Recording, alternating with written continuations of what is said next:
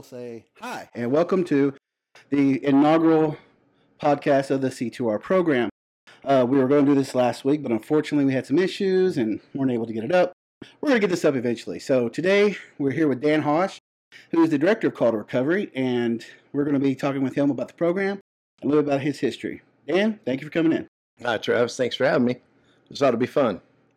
A way to let people know there's hope and there's a way out. So I look forward to it.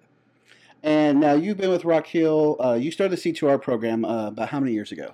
It was June 9, 2008 at Leagueville Baptist Church in Leagueville, and just wanted to offer people an option because a lot of groups, they say higher power, and it takes more than a higher power to kick addiction and break the chains. It takes the relationship with Jesus Christ, and that's wanted to offer an option to the people that want something more than higher power. Higher power is like a ceiling.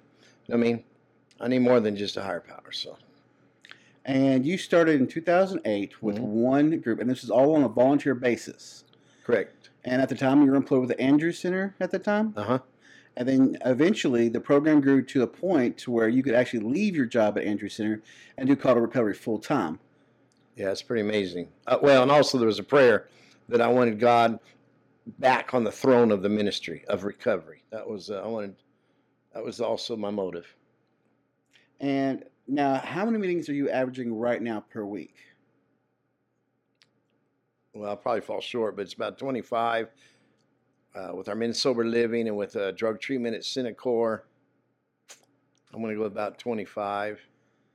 So in 10 years, this is October of 2018, so just over 10 years, you went from one meeting a week to 25 meetings per week. Well, that also includes Breakout, which is a youth group, right? Ages 12 to 21, because there are youth that are cutting in K2, and they just don't feel right with a bunch of adults. And it also includes Call to Relationship Recovery, which is like Al-Anon with Codependence Anonymous, precepts in it.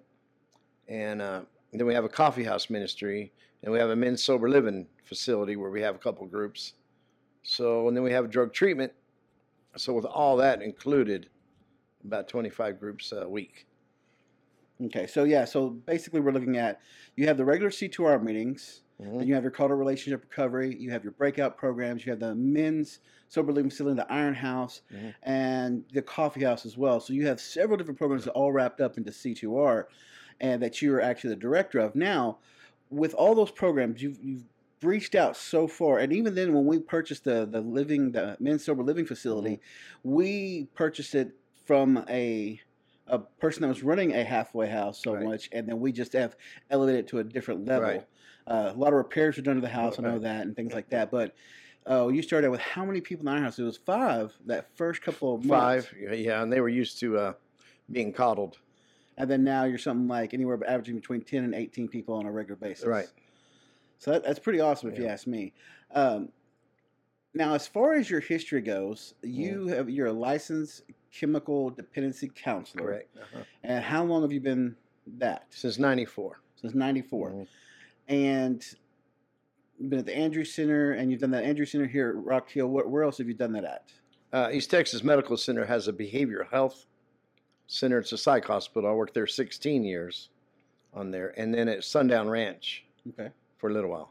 So you've been doing this for a while. Now, every person, I'm not sure if every person knows that's watching this or listening to this, actually knows that you yourself have come from the darkness. You have a history of addiction. 16 years, from age 12 to 28.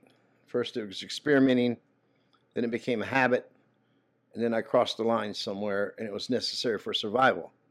But I still had a job, a wife, kids, company car, so I wasn't an addict. I was just partying too much. Right. So there's no way. I'm not under a street or in a bridge and under a bridge somewhere and pushing a cart full of aluminum cans. I've got a job and. But that's the stigma of all addicts. Right. I mean, everyone thinks that an addict is a homeless person living on the street. Right. And they don't realize that addicts are people that are in our midst. They're with us everywhere we go. Right. It's a person you're standing next to in an elevator. It's a person that you run across that's checking out your groceries. They could be anywhere.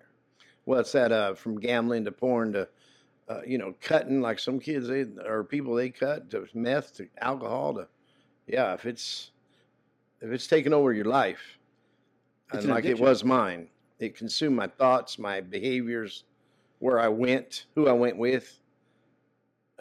Yeah, it's an addiction. And most people don't realize that anything could be an addiction. Right. The level of the addiction depends on the level that you're actually giving up part of your Mhm. life for. Right. I know that I used to play video games a lot, and I Mhm. used to play it so much that it ruled my life. Yeah. And I look back now and realize that there's a good chance that I was addicted and I Right. didn't even know it, because I would literally do anything I could to get in front of that video game. And when you're away from it, you were probably irritable, restless, discontented, easily provoked. Absolutely, Yeah. absolutely. Your thoughts were Most people don't even look at things like that as Yeah. addiction. I mean, it could be sexual addiction. It Yeah. could be a alcohol problem. It could be any little thing that nobody's even thinking about. Shopping. I Yeah. know shopping. Everyone jokes about I that, know. but that's a huge. chocolate. People joke about it, but well, and the other thing is, you mentioned shopping. It goes in, if it's taken over your life, It's an addiction. and we're hiding. Doctors prescribe. I'm not blaming doctors. Pain meds or benzodiazepines. Well, that's innocent. But when I start taking them when they're as needed, but not as prescribed, I can get in trouble. Exactly. And that's the reason why hydrocodone has gotten so bad. Oh yeah. Takes 3 prescriptions now, 3 scripts to actually know. get one. And they've complicated, because realize that they are addictive. Yeah, they had to do Painkiller. something to slow it down. It's hurting people, families, kids. Yeah, But then that's when people turn to the legal substitute. substances. Yeah. Yeah, they substitute because they want that feeling, and they found out maybe it's not going to be with the pill. Maybe it's going to be with vodka or something hard, and it started off innocently enough for some, but it took them down a dark road. Yeah. Right. So, give us a little bit of your backstory as far as your the time that you gave yourself to this ministry. We did an interview with you a few weeks ago, a video interview, and you're talking about you're on the 12th floor of a county jail. Oh yeah. Talk to me about that. 12th floor of a county jail, looking out at the world going by in El Paso, Texas, and at that time, or this time, nobody was taking my collect calls. So I was having to stew in there because I wanted out. Well, I realized nobody was taking my collect calls or helping me bond out because the Lord wouldn't let them. Well, finally, He got my attention by asking me, I heard him, do I have your attention now? You don't have a wife or kids or a home or a car or a job. You might do prison time. And do I have your attention? And the thought kind of took my breath away. Because before I was always, this is an inconvenience. This is, nothing. Well, this time it kind of scared me a little bit. And then he spoke to me and said, look at that young punk running around, 18, 19. You can't reach him. And look at that gentleman over there, about 6'3", 72 years old and 140 pounds. And he's detoxing, and he had a little, he urinated in his pants sitting there. He said, that's going to be you. That was you. That's going to be you. Well, I didn't want to be that person. So that's when I hit my knees and said, Lord Jesus, if you're there, God, he said, God, if you're there, if you exist, forgive me. I'm sorry. I need help. And I got a hug, and I thought, oh no, I should never kneeled in a day room, overcrowded day room at that. And I got up in a nanosecond, and there was no one around. I asked if you're there, and he let me know he was there. Wow. And that was September of 1989, and some experience. I think I had an encounter, and I cannot not serve him. I cannot not tell people that he loves you, and there's forgiveness, and there's, a way out of lying and cheating and stealing. And, you think you're fooling people, and that's just it. You're not fooling no one. That's the biggest thing, is that you think you're getting away with Yeah. it. And I think most addicts, that's where, I could almost say that I'm not at that point anymore, because I would say, people would ask me questions like, what are you doing? I'm like, well, I'm going to go home and play some video games. And like, well, that's what you did last night. Why don't you come hang out with us? I'm like, no, I'm good. I'm going to go. And I know that it's not as serious as other ones, but it's still an addiction. Oh, yeah. Any way you look at it. Anything that takes your focus away from your family, your job, your life, then it's an addiction. From living, from freedom to slavery almost. That's pretty harsh words, but That's what I was. I was being controlled by a substance and miserable without it. And, you know, you do whatever you have to do to get it. What are you planning on in the next year? Where do you want to be in the next year? I know we have some issues with the Iron House that we need to get worked out and things like that. And it will be. God raised this ministry up, so it's going to be all right. Just like a church. When God's in it, it's going to be all right. It's going to be all right. Good. Now, the Iron House, we had talked about this before, but the Iron House itself has become a brand. Mm-hmm. The C2R has become a brand.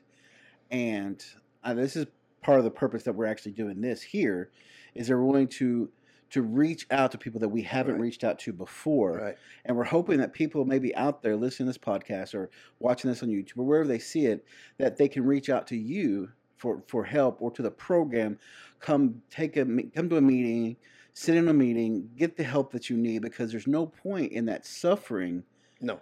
Because of it. It is not about, the most important thing is to be saved, sure, but if you can't be saved if you don't know that you need to be saved. And oftentimes the addiction is blinding you to that fact. Yeah. Well, that's just it. With our group, we're not a war story group. We're a big book study group. Big book meaning the AA book. That's the founder that started it all. And step one says we admit we're powerless over, and it's blank on purpose. Gambling, porn, meth, alcohol, don't matter. We're powerless over, and then our lives are manageable. We use the same 12 steps in the AA book, but we also use the Life Recovery Bible just to highlight where they got this particular passages that are in the big book. They got it from the Bible. So I just like to share it. Not, a little salt, not cram it down the throat, but just share it with them so they can see God has a plan B. And I just want to share that with them. So I want the best for them. Actually, who benefits, not only they benefit, but keep going. The family, the community, wherever they're at, we all benefit and we become a healthier place to live. And that's not a bad thing. Tell me, if you hadn't had that experience that you did that day in that jail, how do you think your life would have turned out? Well, I was already depressed and bitter, but you didn't see that. What you saw was a false, a bravado. I got this, everything's cool. But inside I was just, nothing worked. I tried everything. I tried the party and the lifestyle, the materialism, I tried it all and it left me empty. It worked for a while, but then boom, emptiness. There was a void. And so now you got to mix it, make cocktails, if you will, a little bit of this, a little bit of that to get that strength up there. And then you get tolerance to that. Now what? And I was just empty. So where would I be right now? It'd be, there's no telling. I was already facing a prison sentence. I did get extradited to another state. I did get divorced. I did lose my kids. I was homeless. Had to go through a halfway house myself. Had no car, no job. I owed people on the other side of the border money. I sobered up in El Paso, so I went a little too wild there, and so that was in '89. So, and I've already been in the military and got other than honorable discharge for being a deserter and a AWOL and smuggling onto a federal reservation when I was 19. So I just I don't even think about where I'd be. It was dark before.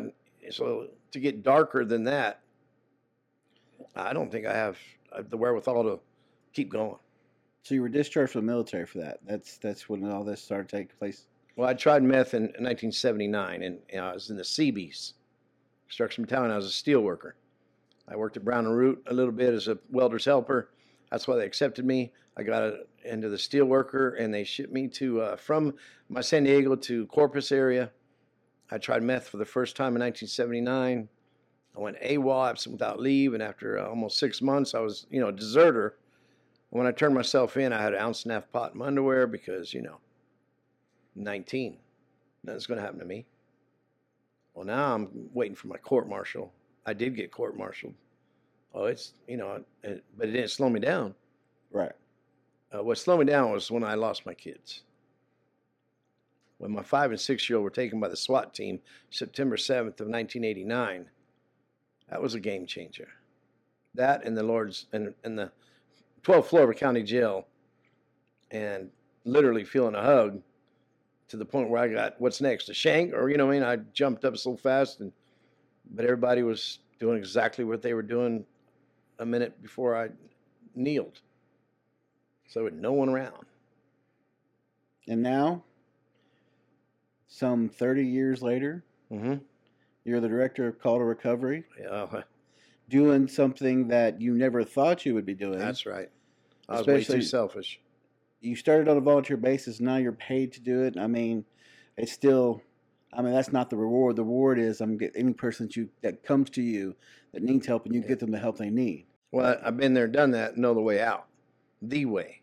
Not a way. The way. The main way. Because, I can't. My date of sobriety is September 8th of 1989 till right now. Continuous is not possible.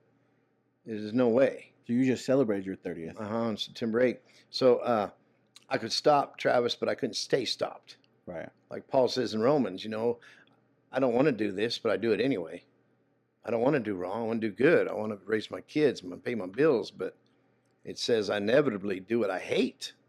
And that was me. I didn't have the power to stay stopped until I accepted the Lord. And he put a spirit within me and helped me to live above that junk, that pollution. So That's awesome. I just want to share that with folks, that there's a way to live in freedom, pure freedom, and have fun. That's the other thing. I didn't think, how can you not have, how am I going to have fun at the Ranger game, floating the Guadalupe? How am I going to have fun at concert? How am I going to have fun just sitting at home watching a TV show? How do you go to eat a dinner without a beer or a margarita? How do you do this? Well, you just do it. And before long, the old habit dies and you pick up a new one. And then you just detest the thought of who you were and what you did to people, and there's no way.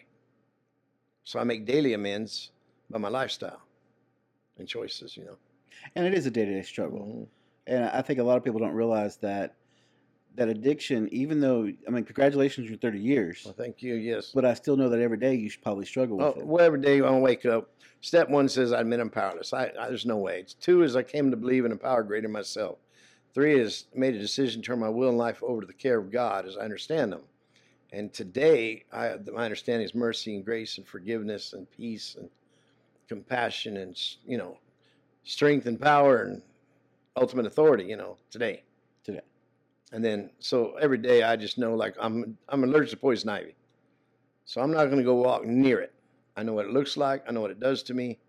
And then I know I'm going to end up at the doctor getting a shot and putting, So I've learned what it looks, and to stay away. And I notice if I don't get near it, I don't break out.